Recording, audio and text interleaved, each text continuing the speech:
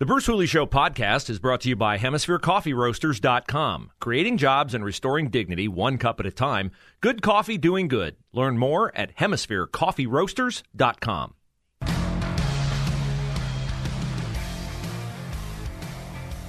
6 o'clock hour, Bruce Hooley Show. Glad to have you along. Saw something last night on the city's northwest side that dovetails with another story that's been in the news. I'd like to get your reaction to it. As we talk a lot on the program about local police, Columbus police, or various police in our suburban areas. Story in the news this week of a civil rights attorney named Emmanuel Olawale. He is a black man who apparently owns an office in Westerville.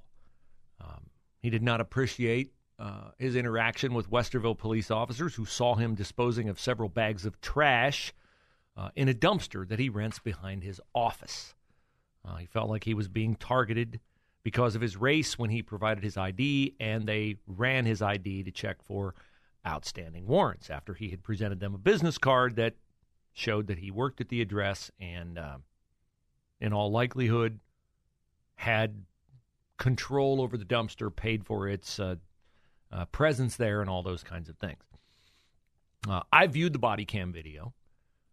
I think the officers were incredibly professional.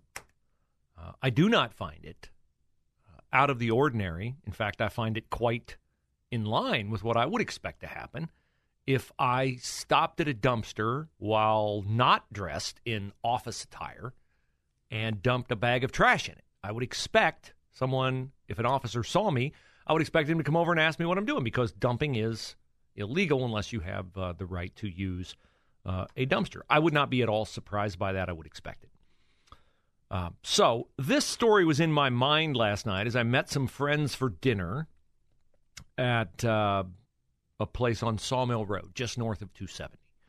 And as I pulled into the parking lot, I noticed 3 Columbus police SUVs and 3 Columbus police officers. They were standing approximately 5 feet apart, forming a semicircle around a white male who was dressed casually, and they were not within arm's reach of him, but they were clearly interacting with him and observing his response to their interactions. To me, I anticipated that this would result in either a resolution of their discussion and the police officers going on their way, or this gentleman being taken into a cruiser, placed under arrest, handcuffed, something like that. Instead, this interaction, strange as it seemed to me from observing at a distance, went on for the better part of 20 minutes, at least, with the officers never going over to touch him or get close enough to touch him. Now, the man periodically turned his back on officers, periodically yelled, maybe too strong of a word, spoke in a loud voice would be definitely accurate. One of the officers, a female officer, got in her SUV. She did not leave. She was probably on the radio talking to somebody. The other 2 officers stayed close by.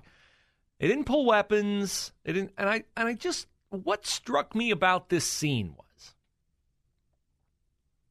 how careful the officers were clearly being to not cause this situation to escalate out of control in whatever fashion that it might. The person that they were speaking with, he just did not appear to be 100% normal, okay? Like, he kept pulling his shirt up and he kept, yelling, turning his back. Those are not the reactions of a normal person who has not either done something wrong or is not suspected of doing something wrong or is not in some kind of a distress, perhaps because of chemical substance. I don't know. But I eventually looked away for a long enough period of time that the entire situation went away. I don't know if the person was taken into custody. I don't know if it was done in a physical fashion. But what struck me was how incredibly patient, and I would even say ponderous, the officers had to be in this situation. Now, you might think as a citizen in Columbus or Northwest Columbus that this is a good thing. I certainly do not want officers being vigilantes and imposing their will upon people who are innocent and haven't done anything wrong. But I don't think that what I saw last night, spending in excess of 20 minutes with somebody who clearly was not complying in a fashion that put the officers at ease, that he could either be turned loose or taken into custody without incident. I don't think that's ideal either.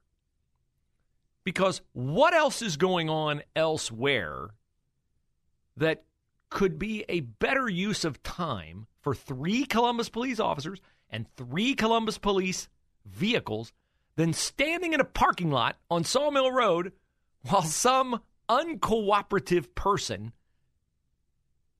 forces them to be extra uber careful. And I just bring this up, not because I have any real point to it other than to say,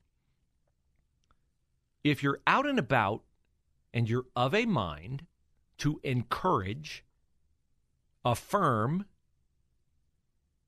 express appreciation to a law enforcement officer or a first responder, I think we're at a time where your affirmation to them would mean a great deal. I think they have ample justification for questioning how supported they are, particularly as it pertains to Columbus police, by their administration, by their city council, and by a large portion of their citizenry. So a kind word, an affirming word, a strengthening word, an appreciative word, I think would be well placed. Take that advice, that suggestion, however you like. But I do think we're at a time where many good people who are serving the community and have served the community with distinction are being painted with a very broad brush that is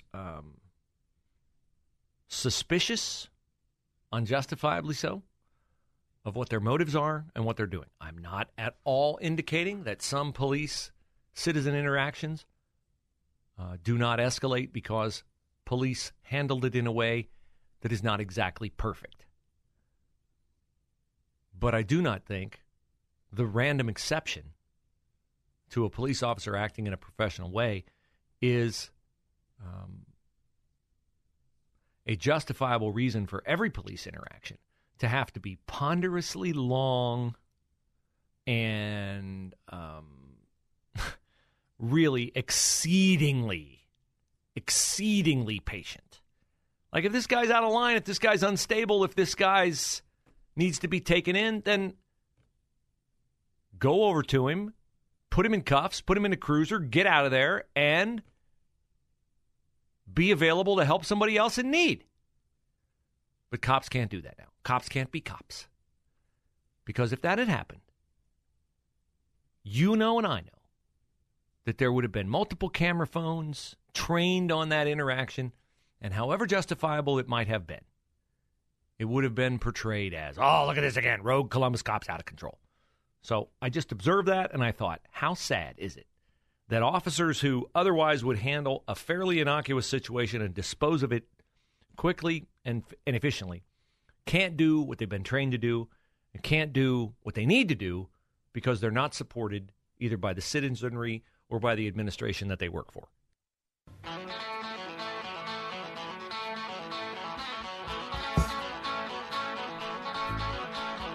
.619 Bruce Hooley Show. Larry Elder, my teammate at Salem Media, the gentleman whose show follows mine every night at 7 o'clock, was Larry on last night, Aaron? Not last night. Last night was the first night he was not on. Right. Last time was the first night he's out. And will not be the last night. He will be out for the foreseeable future until what? Mid-September? Until the recall election in California takes place. Not because he's being disciplined. Because he is running for governor of the state of California. Yes, a talk show host running for office. A Republican talk show host. A conservative talk show host. A black conservative talk show host. Larry Elder, if you have not seen the documentary Uncle Tom, it's on Amazon. Watch it. It's very good. Candace Owens is in it. Brandon Tatum is in it. The late Herman Cain is in it. And Larry Elder is in it. Many others are in it. It's very good. And it would be a phenomenal way for Californians to get to know Larry Elder and what he can do for them as governor of the state of California. But he cannot be on the air while he's running for governor. So he says he was talked into this by Dennis Prager, who's my personal favorite Salem radio host. He airs 1 to 3 daily here on 98.9 The Answer, right before the Seb Gorka show. Elder initially said no, was not interested. And then he thought about it, and he realized that he has a unique voice and certainly can speak with authority to a lot of the problems that plague the state of California. So, Gavin Newsom, this is a weird thing, this recall election. It's basically 2 elections in one. It is, first and foremost, do you want to recall Gavin Newsom in the middle of his term? Yes or no? If the yeses win, then they go to the second item up for debate, decision, adjudication on that ballot initiative, which is, who do you want to be the next governor of California? Now, it is conceivable that Gavin Newsom could be recalled and reelected because he's on both lists, which is weird. But Larry Elder notes that 75% of black kids in California cannot read at state-level proficiency. 50% of all kids in California in public schools cannot read at state-level proficiency. So he says the decline of the state of California isn't the fault of the state, isn't the fault of the people, it's the fault of the state. And the decline of America is not the fault of the people. It is the fault of the party in power, the Democratic Party. Inflation is skyrocketing. Our border is a disaster. And Joe Biden continues to lie through his teeth every single breath. Oh, you thought I was going to say every single day. No, not just every single day, every single breath. Joe Biden talking about, well, it doesn't really matter what the topic is. Listen to Joe Biden as he lies his way through yet another speech. In America, if you lose, you accept the results. You follow the Constitution. You try again. You don't call facts fake and then try to bring down the American experiment just because you're unhappy. That's not statesmanship. That's selfishness. That's not democracy. It's a denial of the right to vote. Yeah, so the topic was voter ID. He's very upset about Texas becoming the latest state to try to enact voter security laws. Statesmanship. You don't have it if you're questioning an election. Let me go into the not so way back machine. In 2013,